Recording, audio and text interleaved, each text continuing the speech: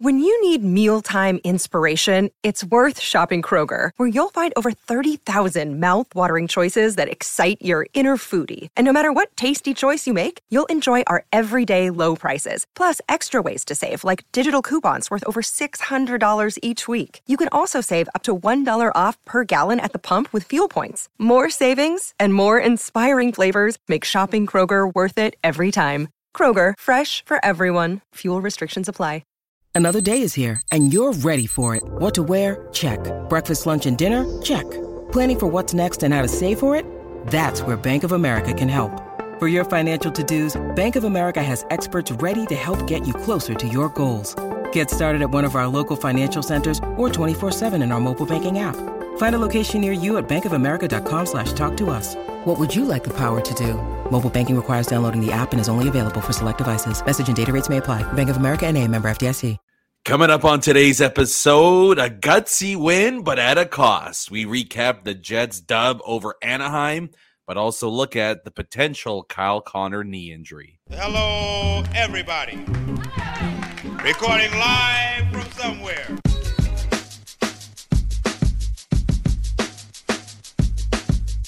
What's good, and welcome to another episode of Skates and Plates on the Hockey Podcast Network. I'm your host, Brandon Rowicki. You can follow me on Twitter at Brandon_Rowicki or the podcast at Skates Plates Pod. All right, hope you guys had a great weekend, and let's start it off here trying to let's try to bump up the spirit a little bit, because I know Jets fans are feeling pretty down, and yeah, can't blame you. Tough. Great win. It's tough to win the way they did against Anaheim and be pretty in the gutter there. But yeah, we're all just kind of waiting on pins and needles to figure out what the status is of KFC, and hopefully it's hopefully we get a bit of good news headed into the holiday season.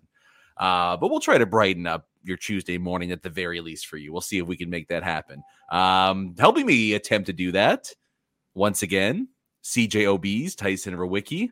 Tyson, how are we doing today?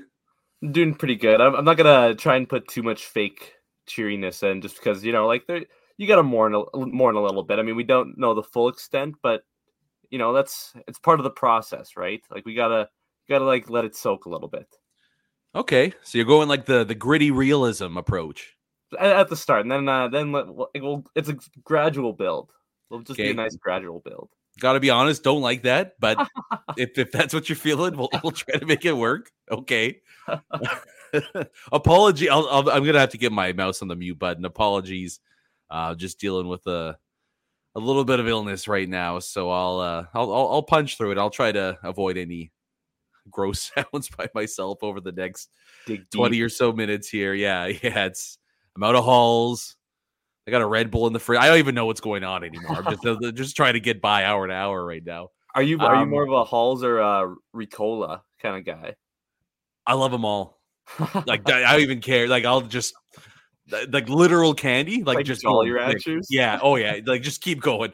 And like the more extra strength, the better. Oh, like, I can't get enough of it. The ones with a little bit of honey in them too. Those are, yeah. They're a little pricey, but it's worth the cost. On that note, are you a Buckley's fan of the taste? I mean, it's not like obviously I wouldn't drink it all the time because it's medicine, but like, yeah. Oh, okay, good. I don't like enjoy it, but I don't hate it as much as some people do. I love it. That's one where it's like somebody's gotta lock this up in the cabinet. You've always liked medicine though. Like, when you were younger, didn't you like the banana medicine a ton? Yeah, but now I don't, as like it's too synthetic now. Do you even know what that medicine is? I always just call it the banana medicine. Oh yeah, that's all everyone does. Know what we're talking about. Yeah, who knows what it actually cures? It probably does. It's like the ultimate placebo. They're just like, here, drink this, and you're like, I actually feel pretty good right now. So, yeah. But Buckley's, yeah, and I mean, can you get a better market? Is there a better marketing job all time than it tastes awful and it works? Like, it's so brilliant. It's kind of a huge flex on all the other medicines. Or it's like you guys can try and make it taste better. Yeah. It doesn't matter. It doesn't matter what yours tastes like, how much better it tastes. We got this market cornered, baby. We're number one. None of you clowns are even touching us. It's brilliant. I love I'm Team Buckley's all the way. It's my favorite brand of all time. All right. Well, I mean, maybe people are taking Buckley's and Halls and Ricola, Tyson, after screaming themselves hoarse at Ryan Strome. Because that is pretty much worst case scenario. I would imagine what we saw happen in that Ducks-Jets game on Sunday night.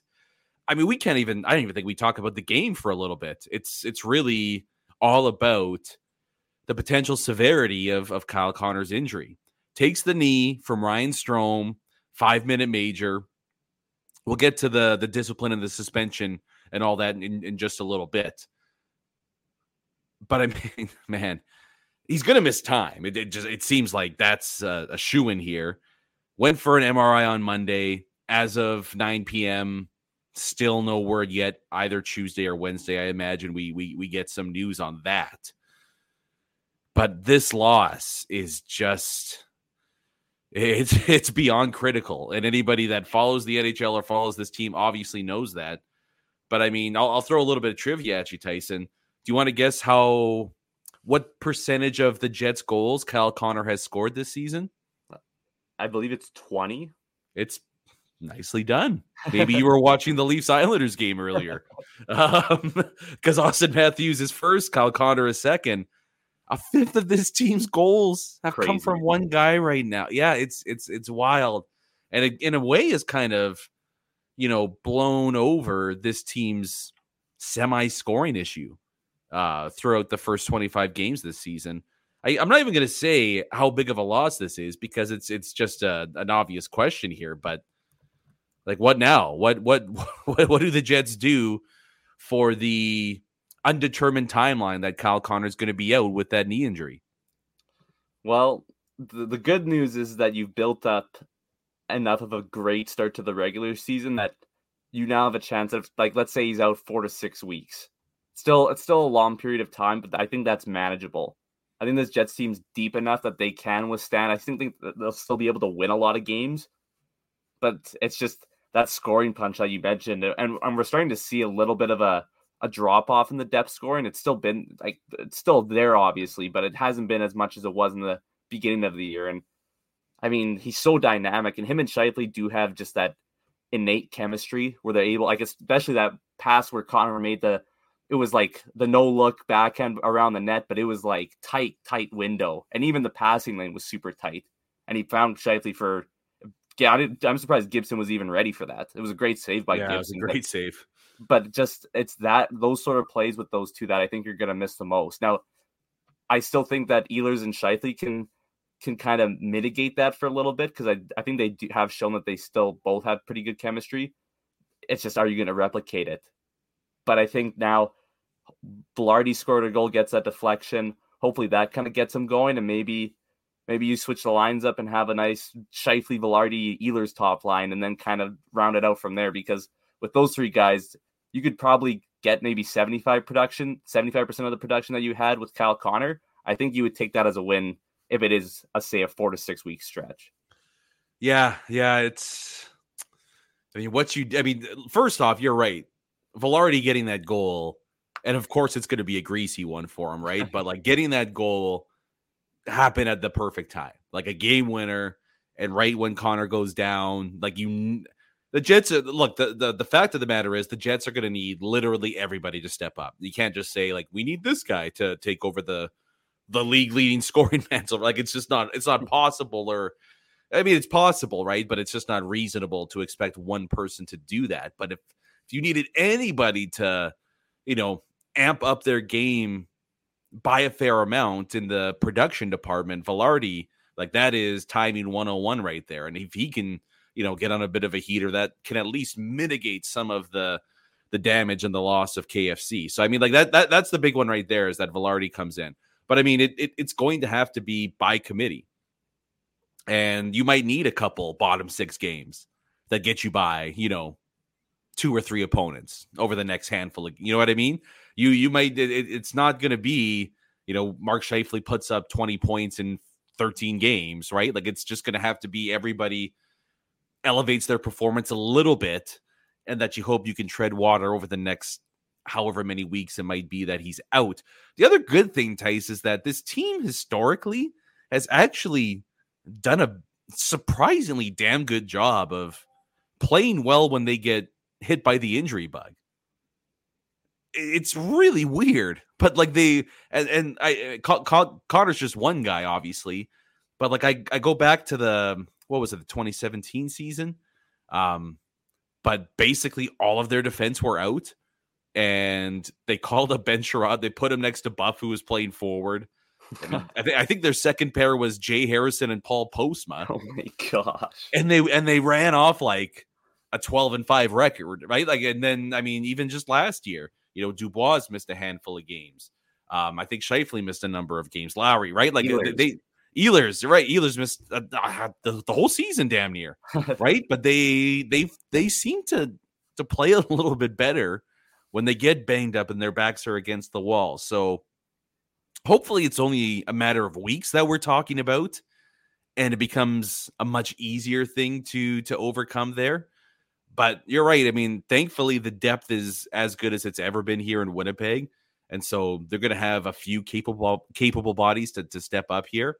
But man, that's tough. It's tough for, the season Connor was having, potentially chasing a Rocket Richard.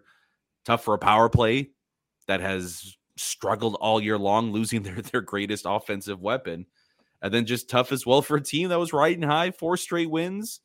Everybody seemingly, was playing great, and then you just get dealt an absolutely awful blow on a dirty hit that, the team has no control over. So they're just going to have to, they're going to have to play some wheelbarrow hockey here, Tyson, right? Like, it's just going to be, there's no other way about it. It's just everybody step up and let's try to, I even necessarily look at the division lead, honestly. It's like, let's just try to maintain our gap on 3rd and 4th in the Central, and we're going to be just fine.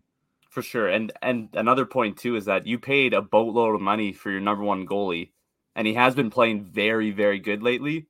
But this is the time. This is why you pay him the big bucks, right? Like, you might need Hellebuyck, no pun intended, by the way. You might need Hellebuyck to kind of carry the load for a little bit here, for a little bit of a stretch. And yep.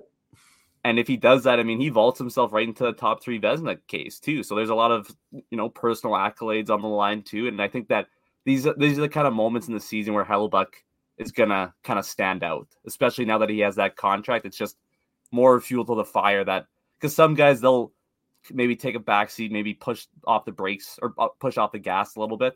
But Hellebuyck seems like a guy who's really driven to kind of prove that he's worth that money. And I think we're going to see some high-level hockey from him over this stretch.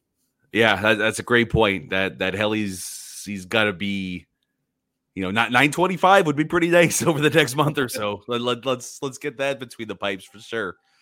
As far as lines and how the combinations are going to go, I'm intrigued to see what Rick Bowness comes up with here. Personally, Tyson, I wouldn't mind seeing a top line of, and we've never seen these guys play together, which is hilarious, but I wouldn't mind seeing Scheifele, Vilardi, and Perfetti as the team's quote-unquote top line. I think Vilardi is definitely going to be the one that gets the call up beside Scheifele. There's no doubt about that. I do wonder at this point, like, as great as Ehlers and Scheifele can be together, I wonder if it's just better for the team now that, like, you have to split them up just to try to generate something on 2 different lines there.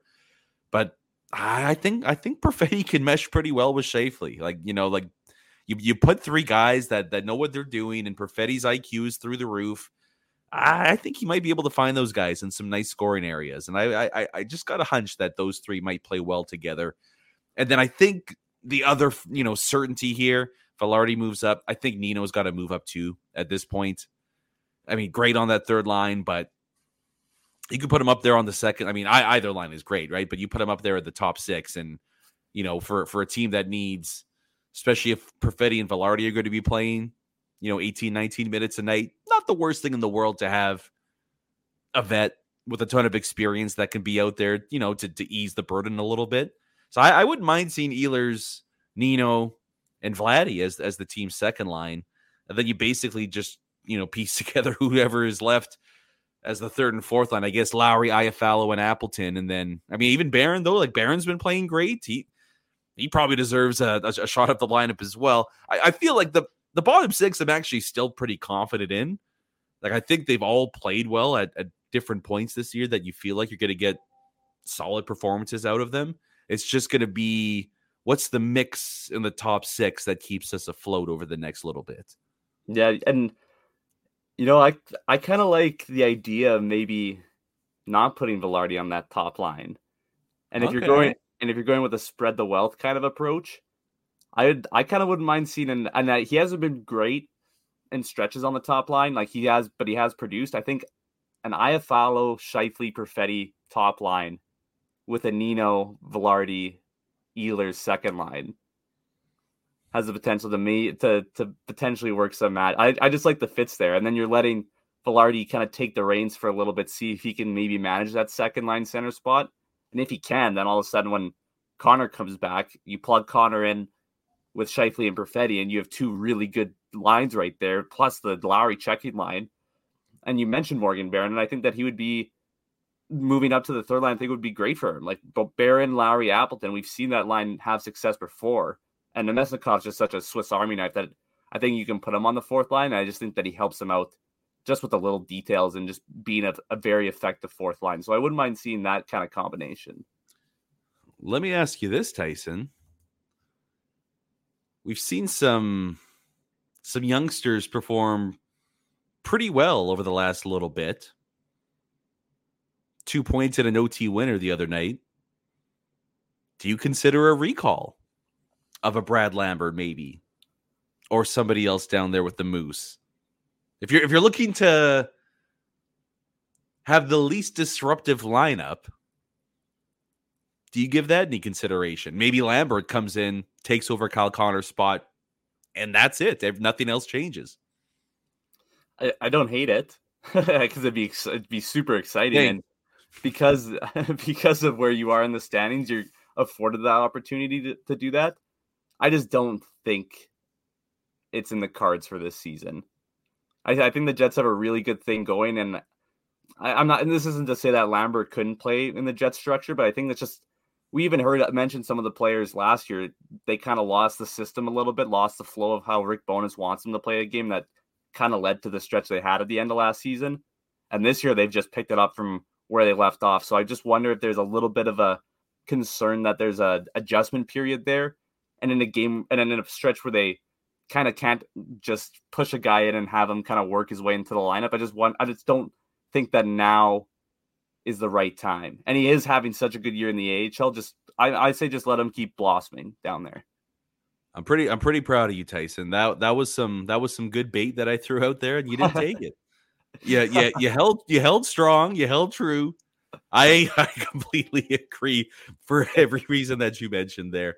Let those guys. To me, that's more of a break glass in case of emergency move, where if the team is just like that, you're not scoring at all, and he's lighting it up, then you call up a Cheeberkov or a Lambert. But as it stands right now, just enjoy tearing up the AHL, and yeah, if we need you, we'll call you. But right now, I think the Jets are in an okay enough spot. But we'll see what the lines are going to be like as the Jets. I mean, I was going to say thankfully, maybe not anymore. Thankfully, take on the Sharks. But my God, the last thing you want to do is take a lead against San Jose at this point. Maybe the most dangerous team at all. What is going on with the Sharks? Anyways, the Jets face the Sharks before battling the Kings back-to-back. We'll see if Hellebuyck gets the game against San Jose or the game against LA, or maybe just throw him in for both. Let's just keep rolling with Hellebuyck. Keep grabbing wins. So we talked about the lineup, potentially what it might look like without Kyle Connor. Let's talk about the play itself. I mean, dirty. There's no argument from anybody there. I feel like people are being. I feel like there is a little bit of over dramatization.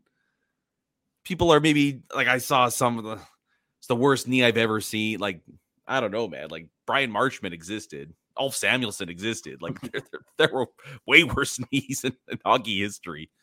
But it's kind of funny because it looks not totally identical, but really, really similar to Neil Pionk's knee-on-knee of Rasmus Sandin last year. And I believe Pionk got a 5-minute major in that game, but he definitely got a 2-game suspension because I went ahead and looked that up, and that's the research I did for the show today. Obviously, Strome given the 5-minute major, but no supplemental discipline. Agree or disagree? I disagree with the no supplemental discipline. I think, and part of it too is I could see the argument for a 4-game suspension, but I just think that knee in general should be weighed heavily than it is right now. Like you mentioned, it is pretty much exactly the Neil Pionk knee on Sandin. When you mentioned it a little bit earlier to me today, and I watched it, I was like, yeah, I guess that is pretty similar. It's those plays though are just so dangerous, and it just feels like the league doesn't take them that seriously. And I feel like especially this year, it seems like there's a lot more clipping, kneeing kind of plays that are happening, and it's kind of just being ignored. And it's if you're trying to promote player safety and you're having guys getting their knees taken out, I think there should be some justice on that. And like with how fast guys are, it's like it's almost an automatic injury. You know what I mean?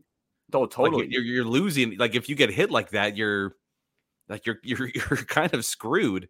To me, it's exhibit A of the absolute clown show that is Department of Player Safety in terms of time to spin the wheel of justice. Yeah. Lands on 2 games for Neil Pionk. It lands on 0 for Ryan Strome. It makes no sense. Yeah. The same play. They're the same play. What are you doing here? It's so easy, right? It's right. You have like a built-in. You don't even have to explain it. Just be like, look, this happened last year. One of the teams was involved, right? Like I don't think anybody's asking. I see people all the time say if you hurt someone, you should be suspended as long as them. It's just you can't run a discipline system that way. But how is it not a few games, right? Like give it a few games. Everybody's happy, I think, right? Like I just don't understand how you come to the conclusion where you watch that and go, yep, you knocked out one of the leading scorers in the NHL with a knee-on-knee hit. It was deemed illegal at the time, confirmed to be illegal. And we actually like that enough that we're not going to give you right? Like it's just so the league just loves not protecting their star players. They're addicted to it. They can't get enough of leaving all their stars up for open game when it comes to plays like this. And I just you don't see this in other better run leagues because Kyle Connor's a star and he's an all-star this year. And when you're talking about a guy that has a chance to win a major freaking trophy, go out of your way to protect that guy when a guy throws his leg out and clips him with a knee. It's crazy. And part of it too, and this shouldn't be a reason, but just the way the NHL operates, it very well could be. But this is the Anaheim Ducks. Like they're 1-12 in their last 13, right? No one's gonna know. It's just like yeah, how hard is it to suspend them for 2 or 3 games? It's not like it's gonna be the end all be all for the Ducks season. And like I mentioned, that shouldn't be a reason why you do it. But also, it's just like, well, let's. But also do it. Yeah, just do it. It blows my mind. Especially like those knees happen, but for me too, it's also just the fact that Strome's leg really doesn't come off the ice. Like it's planned. He's planted it and it's driven right into his knee. Like you could say that he went for the hit and Connor moved at the last second, but like, and it very well could have been a reactionary too. Like I'm not to say that he deliberately stuck his knee out, but he did. And yeah, regardless of intent, it's still a knee. Like that's exactly it, right? Like it doesn't. It very well could have not been a malicious play. And sometimes, like when guys move and it's so fast and it's so quick that like you don't even. It's right. But the whole point of suspensions and discipline is to make sure these things don't happen again. Why would Ryan I'm not saying he's going to go out there and start kneeing guys left and right. But do you honestly think Ryan Strome's going to think twice the next time it happens? No, because nothing happened to him, right? Like, it's crazy. You want to take plays like that out of the game. So that's a way to do it, is by throwing a couple games of suspension on it. I just, it's the NHL it's so poorly run right now. And the Department of Player Safety might be the worst run arm of that poorly run league. And it's just, it's infuriating that every hockey fan sees any kind of dangerous play and they're like, we have no idea what suspension this is going to be. And they're totally right. I totally agree with you. Like this year, especially, the NHL is batting like almost 0% on every single issue, rule, whatever it is. Like, they are just striking out nonsense. The only good thing that they've announced is that they're doing the draft at the Sphere, and they're probably going to mess that up somehow. But it's just like they just can't get anything right. It's crazy and mind blowing. But it's and you would think that they would just go back and look at not even like past years, but just like the year before and be like, is there like any play that's kind of like this? Like, what did we do? Let's just at least try and keep it consistent. But they can't even do that. And realistically, I mean, like any major penalty call, because they all get reviewed now, right? So like any major automatically reviewed within the game, it should come with like a minimum 1 game suspension. You know what I mean? Like you take a 5. I mean, in soccer, for example, if you get a straight red card, I think it's an automatic 3 game ban. Like, it's just, and there's no debate. Like, you're gone. And if you get 2 yellows, it's an automatic 1 game ban.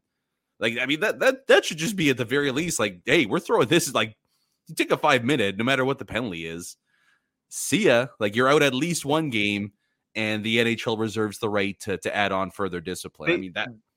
They literally review it. That's the review process right there. The refs are like, oh my gosh. It's just, it's so dumb. It's so dumb. Unfortunately, the Jets are just the latest team and fan base that has to pay the price. And we're just hoping for the best now that, it's a matter of days or weeks as opposed to something worse than that for Kyle Connor. The final thing about the play itself, Tice, I mean, stick taps all around for Mark Scheifele for immediately answering the bell. I mean, that you love to see. I'm not the biggest fan of like jumping in after hits on plays like that. You immediately like it's non-negotiable as a team. You have each other's backs. You get in there. Great on Scheifele for doing that. I do wonder if Nikolai Ehlers skated over after and was like, "Hey man, next time, just let the enforcer deal with it, okay? I got Strome." Like a plus for Scheifele jumping in there.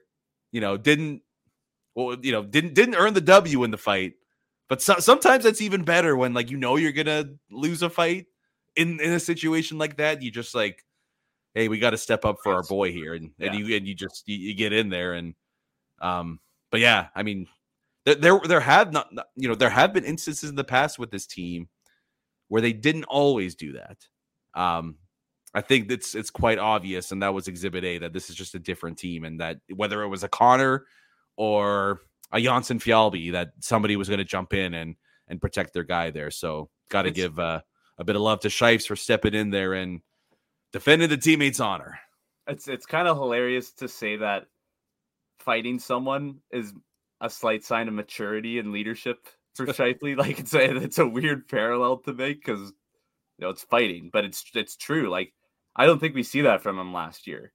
And this year, it's just he's taking on a new role. He's taking on, I don't want to say the burden because it's not necessarily a burden, but he's the main guy. Like, he's the key cog in this offense.